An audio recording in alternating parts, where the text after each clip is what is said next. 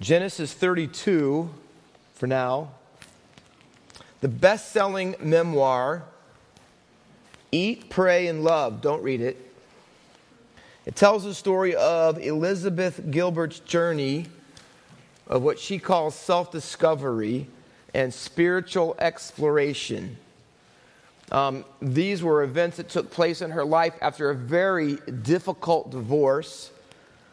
And so she took a trip on her own, and she went to Italy, and she went to India, and then she went to Indonesia, and she explored all of these temples and religions and forms of worship, and she came to come up with her own philosophy, and she shared it in her book, Eat, Pray, and Love. It's at Barnes & Noble.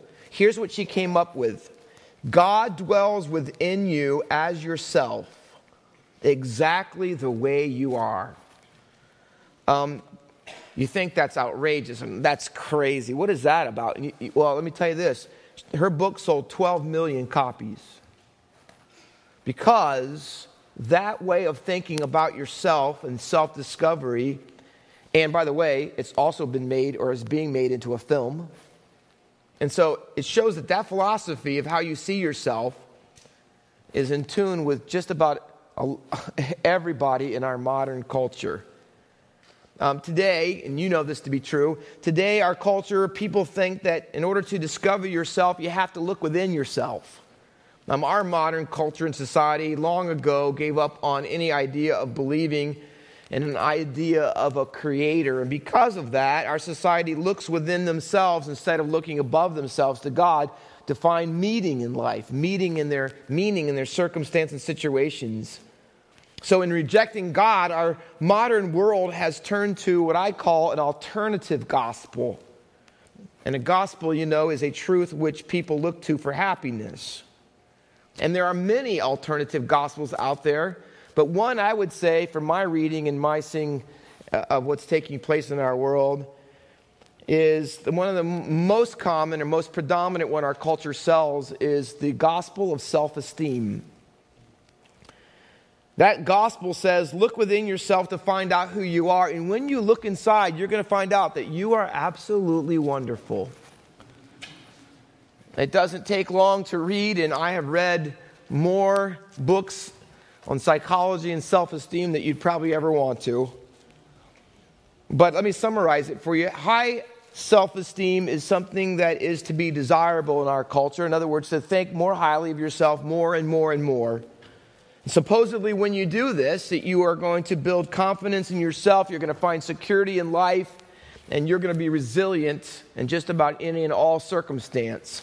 And the danger is what is to be seemed as harmful and to be avoided is low self-esteem, almost like as a disease. Get away from it at all costs, because self-criticism and excessive guilt and the need to please others is usually some of the traits that go along with it.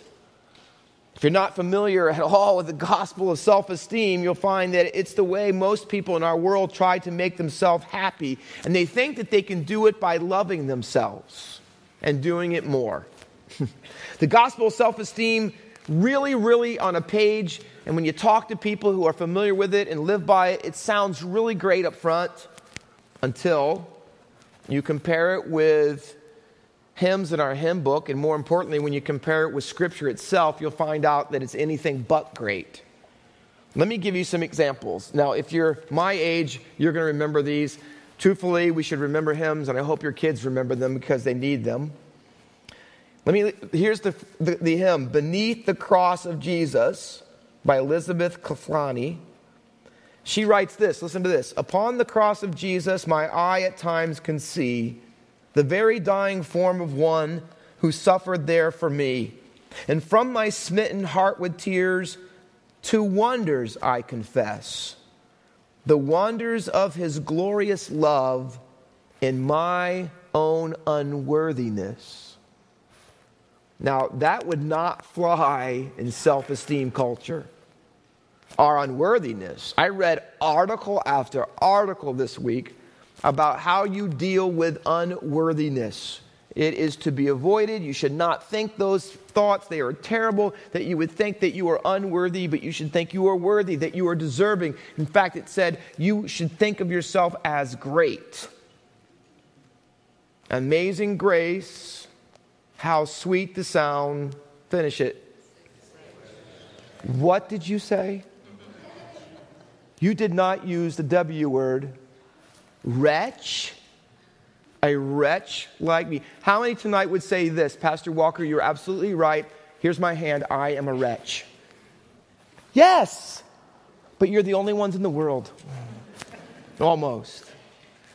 A wretch like me. And interesting. Alas, and did my Savior bleed, and did my sovereign die? Would he devote that sacred head for such a worm? Wretch? Worm? What is happening? I feel my esteem going lower even as we talk. By the way, look in your hymn book. Don't do it now. Look in your hymn book for yourself. Can I read you how that song in our hymn book goes? And I like our hymn book. Alas, and did my Savior bleed, and did my sovereign die? Would he devote that sacred head for sinners such as I? They took worm out. They took it out. Sinners is bad enough. Worms, ridiculous, right? Worms. Come ye sinners, poor and needy, is not the original words. When it was written, it was come ye sinners, poor and wretched. But they couldn't handle it over time, so they switched it to needy. Remember the chorus of this song? My sinful self, my only shame, my glory, all the cross. My sinful self. What has happened to our world? Nobody hardly believes this anymore. I'm here to tell you tonight that you can only discover who you are when you discover who he is. See?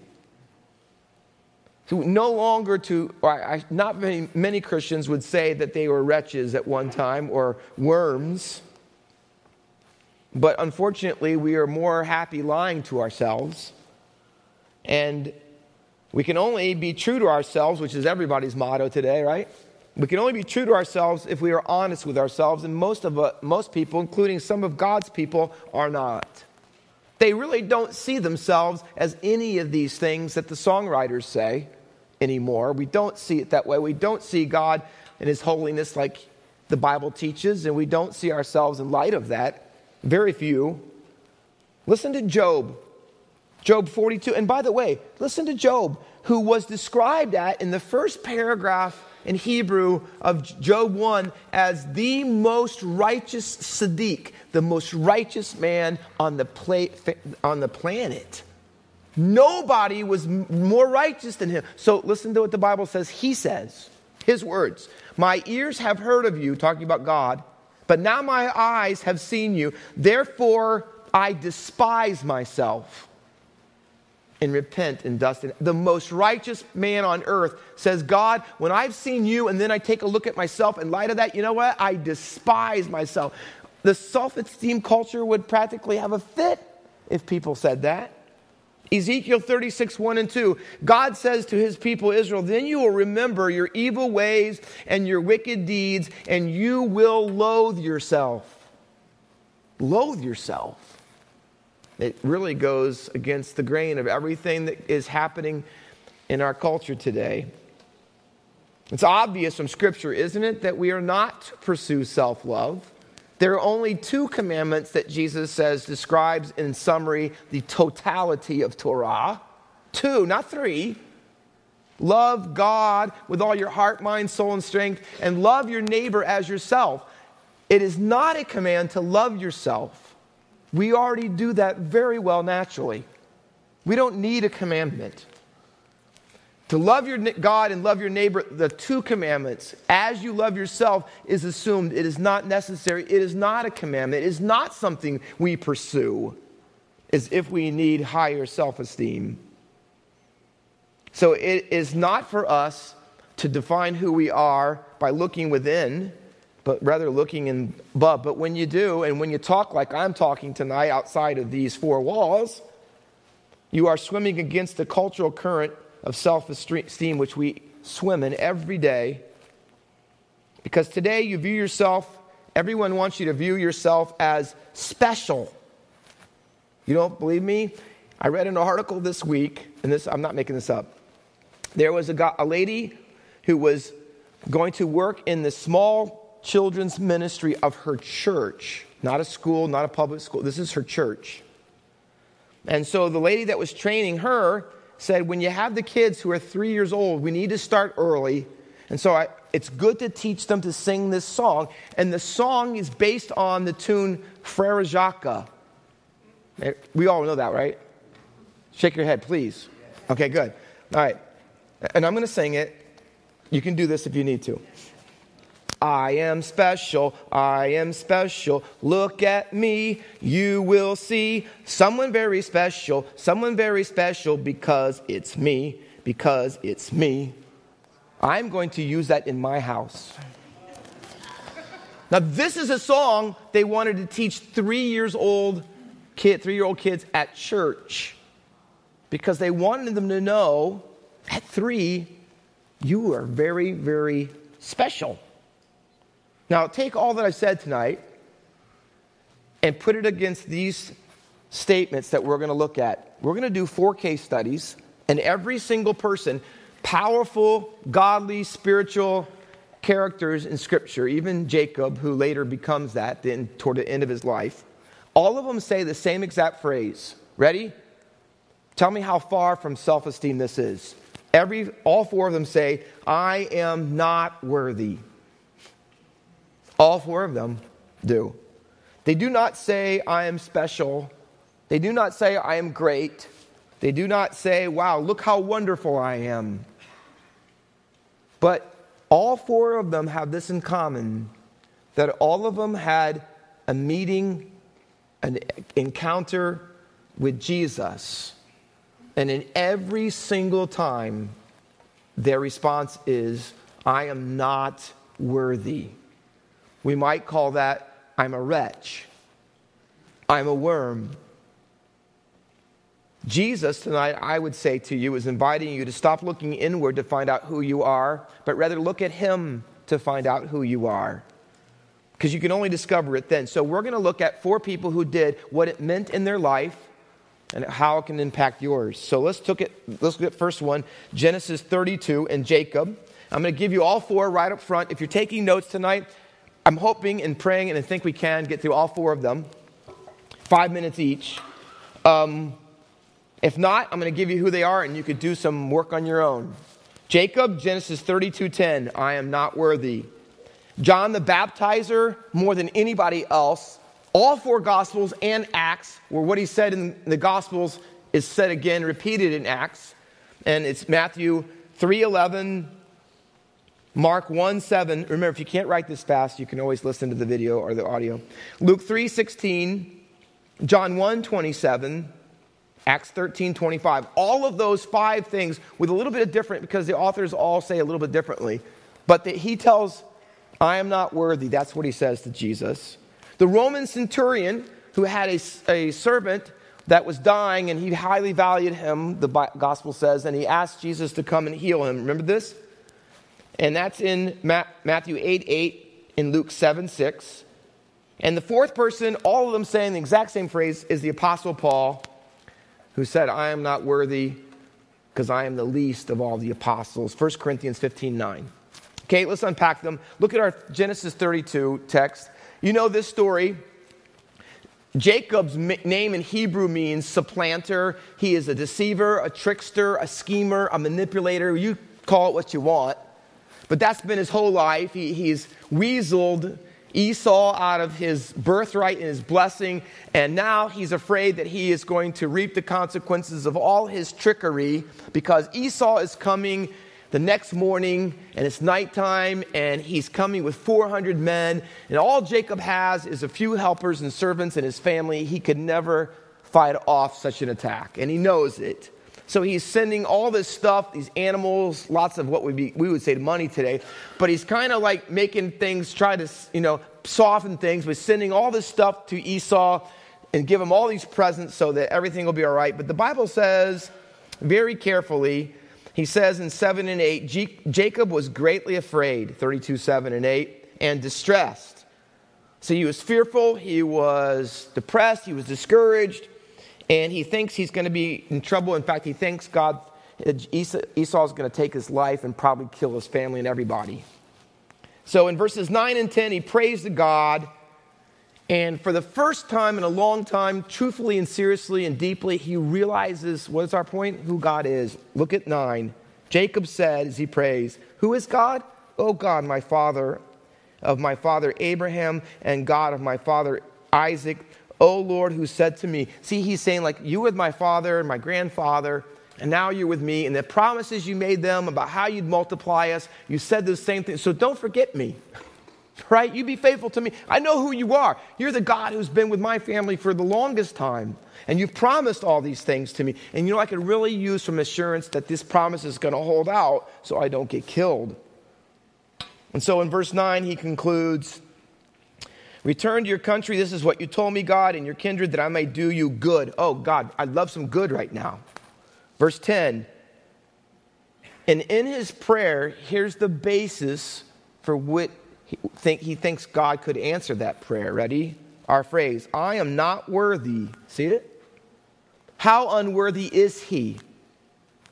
"Of the least of all the deeds of steadfast love and all the faithfulness that you have shown to your servant." Here's what he says. The first time I crossed this brook, I came alone over it with just my staff in my hand. And this time, God has blessed him so much with so much family, so many children, so much livestock. He's seriously rich that they have to come over in two different groups because all that he owns is so much.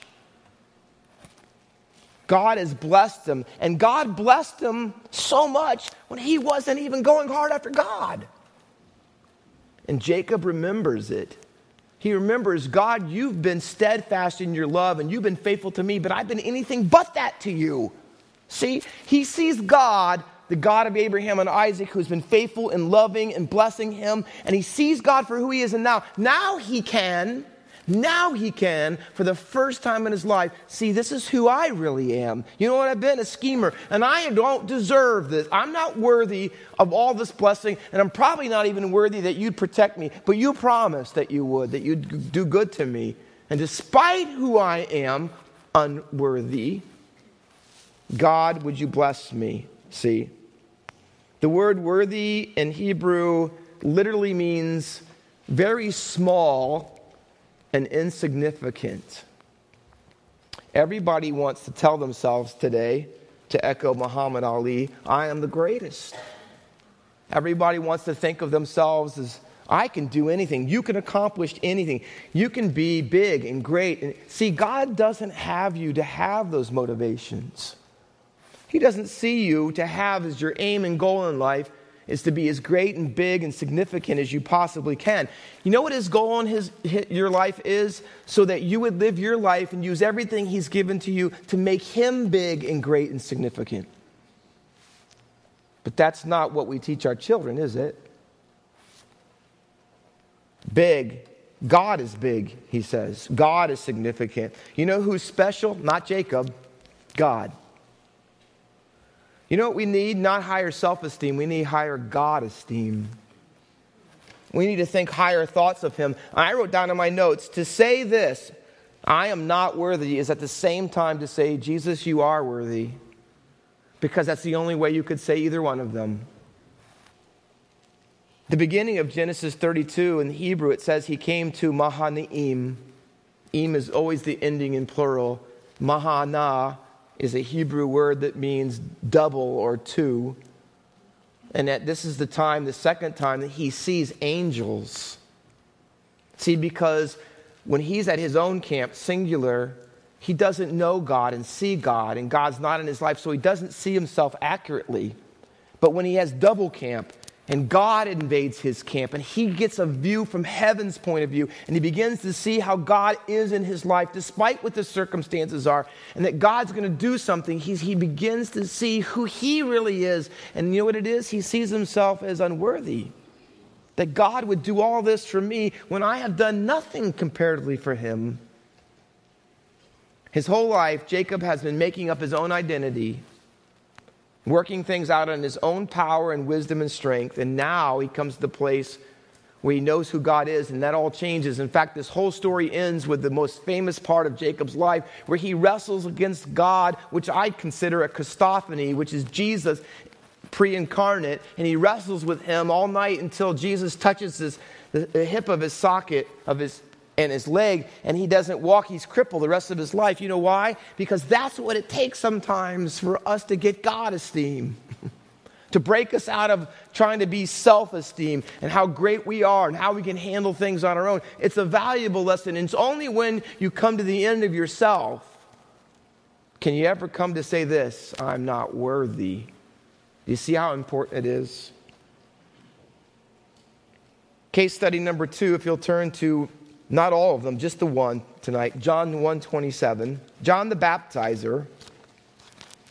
No one said, according to numbers of time in the Bible, no one said, I am not worthy more than he did. Although they are the same event in all 5 instances. John 1:27. He's introducing Jesus because as the forerunner in Isaiah 41-30 is his job. It's what his job is, to tell people about Jesus and point them to him. And in John 1:21, here's what he says. When Jesus says, I'm come to be baptized. And, here's John right away. He's got the right attitude. I'm going to baptize you? Are you kidding me? You should be baptizing me. But Jesus says, no, that's not the way it's going to be for now. And John says, I baptize with water, but among you stands one you do not know, even he who comes after me, watch, the strap of whose sandal, here's the phrase, I am not worthy to untie. Now, if you know anything about ancient Near Eastern culture, that everybody not everybody, because if you didn't have enough money, you wore no shoes, which was really bad for you. But most people had sandals, not like our sandals at all. Lots of straps and all kinds of contraptions to keep them on your feet. And it was considered gross, and you can imagine why, because you walked everywhere, your feet were incredibly dirty, not dusty, dirty, and your sandals were gross. They weren't well made. And Romans had spikes on theirs for footing, for soldiers, but the average person didn't have that. So when you came into someone's house, if you had proper protocol for hospitality, one of the first thing they would do is they would wash your feet. But not anybody would wash your feet.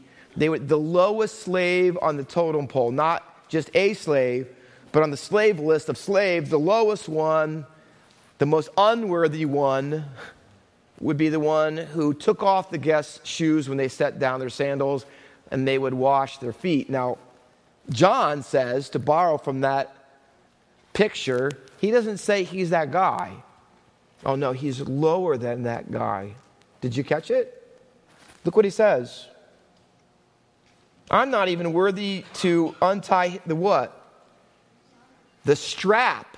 Now, the lowest servant would take off the whole sandal. You know what John says? I'd have to be a step lower than that, because to loosen the strap on it before you took it off, I wouldn't even be worthy of that. Now, how would that go over today? Would that make him special?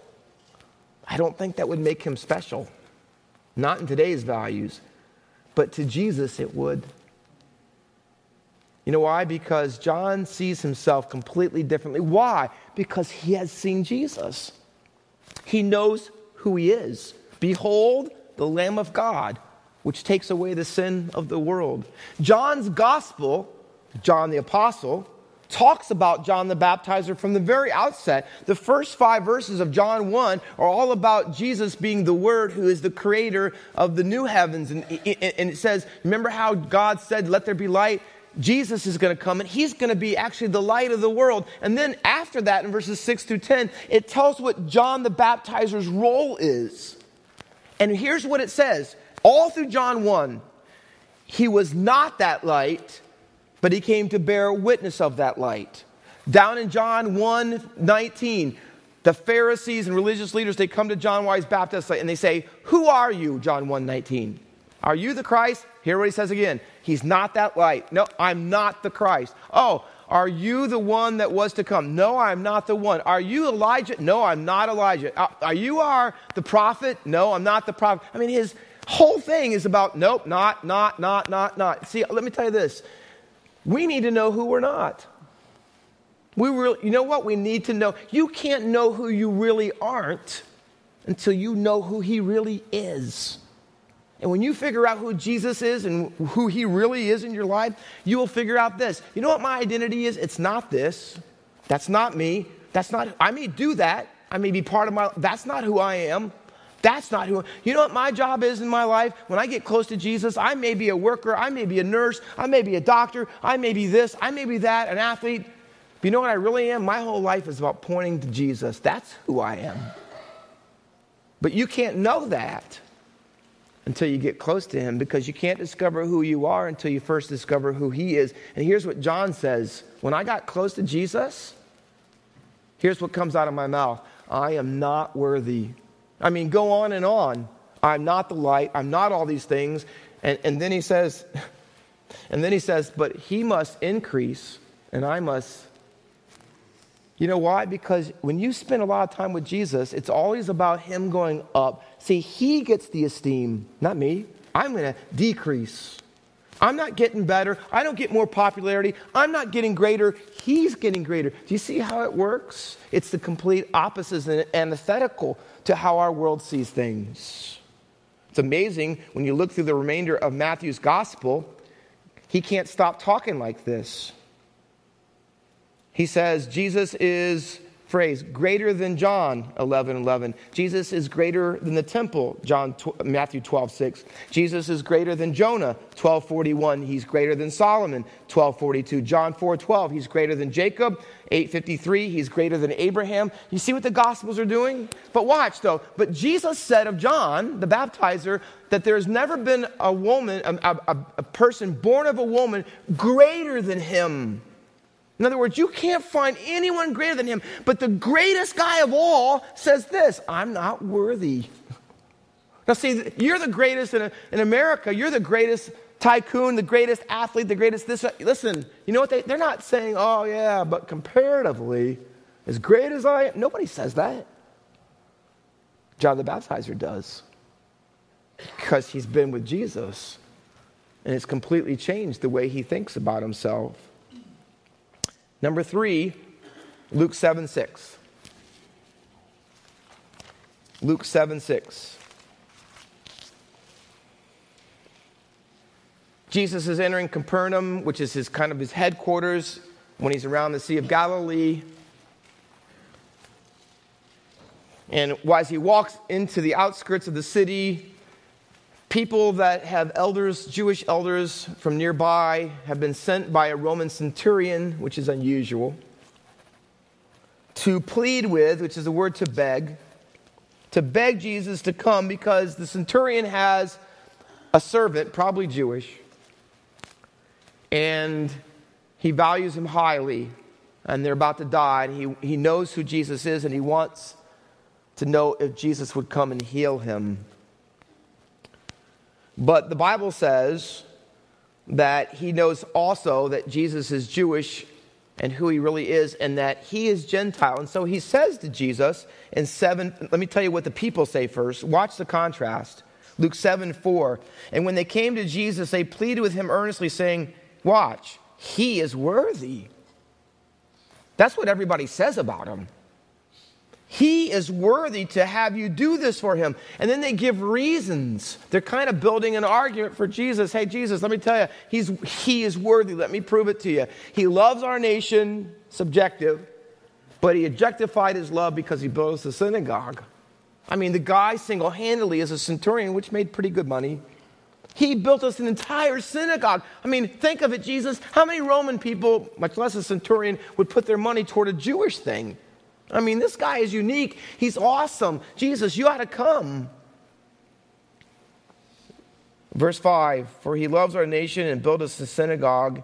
And Jesus went with them. And when he was not far from the house, the centurion sent a second group, an envoy of friends, saying to him, Lord, Watch this. Don't trouble yourself. Don't worry about coming to Why? Here's our phrase, for I am not worthy. You see what he says?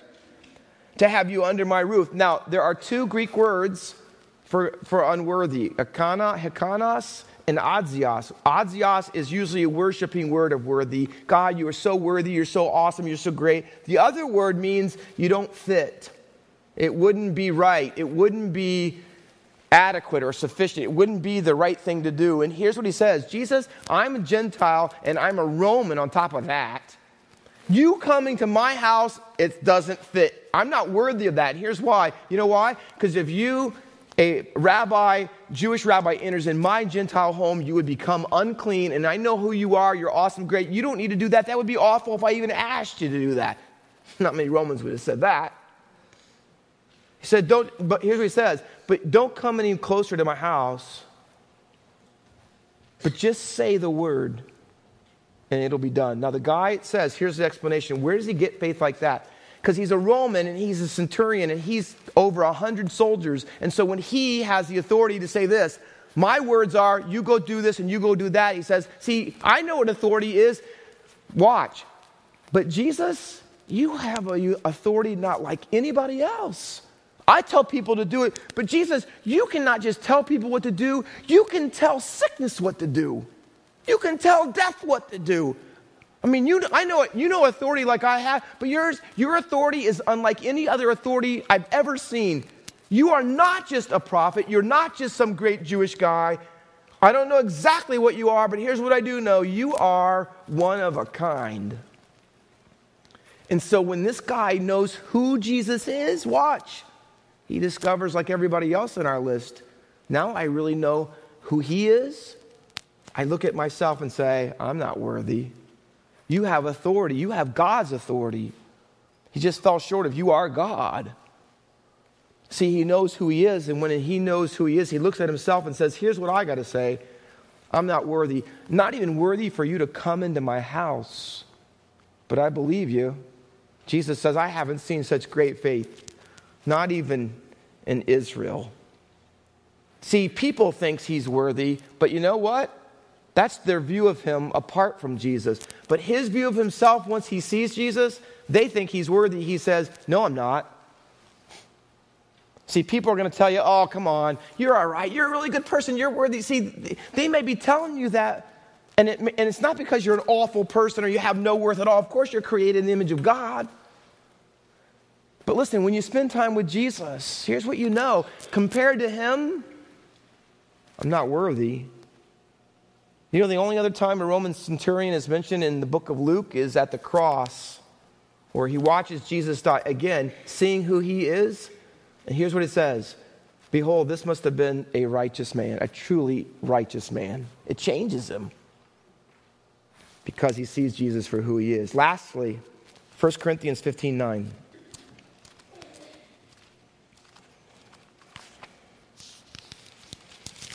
Paul is talking about the resurrection, and you know this passage.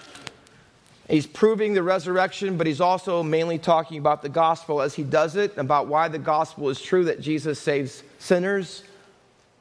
And he starts to give proof about Jesus conquering death by all the appearances that he had with the followers after his resurrection. And he uses the word appeared 4 different times. Look at it, 15:5. He appeared to Kepha, Peter, and the rest of the 12. In 15:6 it says he appeared to over 500 people by large. Most of them are still alive. If you want to go ask them. He also appeared, verse 7, to James and the rest of the apostles. And then Paul says this in verse 8. But last of all, not that I'm great, I actually got last in line. He appeared to all these people, and you know what? The last one he appeared to was me. But he's not done. Last of all, as to one untimely born. The Greek word for untimely is trauma. And it's used to talk about someone who came too early, premature. It shouldn't have happened that way. Paul says, that's who I am. Not like everybody else. I was trauma to him. But he came and appeared to me. It probably should never have happened because of who I was. But he came and appeared to me. And he appeared to me last of all. And it says, verse 9, here's why. For I'm the least. So I'm the last and I'm the least. I'm the least of all the apostles. And even though it's only one word in the Greek, it's the exact same formation and structure of all the other ones. He says unworthy, but it really just says in the Greek, I am not worthy.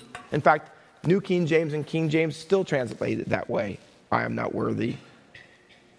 Because listen to what he says, and I'll be done. I persecuted the church. You know what he's saying? You know why I'm unworthy? I did all this unworthy things because I didn't know him. I thought I had to get rid of Jesus. I never thought about him. I must do it. I had to persecute him. See, I didn't know Jesus, and that's why I was so unworthy. No. But he loved me anyways, even though I was unworthy. And he says to us, I'm unworthy because I persecuted the church. But what happened to him? But the grace of God, verses 10 and 11, completely changed my life. And anything I am today is all because of his grace. So when you say I'm not worthy, it's not some humble thing you're trying to humble brag. Oh yeah, I'm just spiritual because I'm unworthy. No, he really, really means it. Really means it. I should never have been an apostle. I should never have been a Christian. Do you know the awful things I did? See, but listen, but you know who I am now? Look at me. This is who I am because of who he is. Because of what he's done for me. See, listen, this week, teach yourself. Look in the scriptures. See God. See Jesus for all he is. And when you do, you should come away with this, oh God, how could you have such mercy? How could you have such grace? God, who am I to boast? Are you kidding? Boast about that? Are you kidding me? I'm not worthy of the least of your mercies. See, God wants us to stay little and low and humble. He has shown you, O man, what is good. And what doth the Lord require of thee? To do justly, to love mercy, and what? To walk humbly with your God. Humbly, and say, I'm not worthy, but he is. Let's pray. Oh, Lord, your grace is still amazing. Still amazing that you would save wretches and worms like us. The New Testament goes on to say that we aren't worthy, but Colossians says you made us worthy. And someday we'll stand before you completely worthy because we will stand there in the robes of Jesus' righteousness. Oh, God, thank you for that transformation, that you can take unworthy people from the inside out, revolutionize their lives because they've been close to you. Oh, God, may the people of Faith Baptist Church every morning get close to you, that they can see who you really are, what you've done, and discover who they really are and what they should do because they see it in your Son. Help us the more, we pray in Jesus' name. Amen.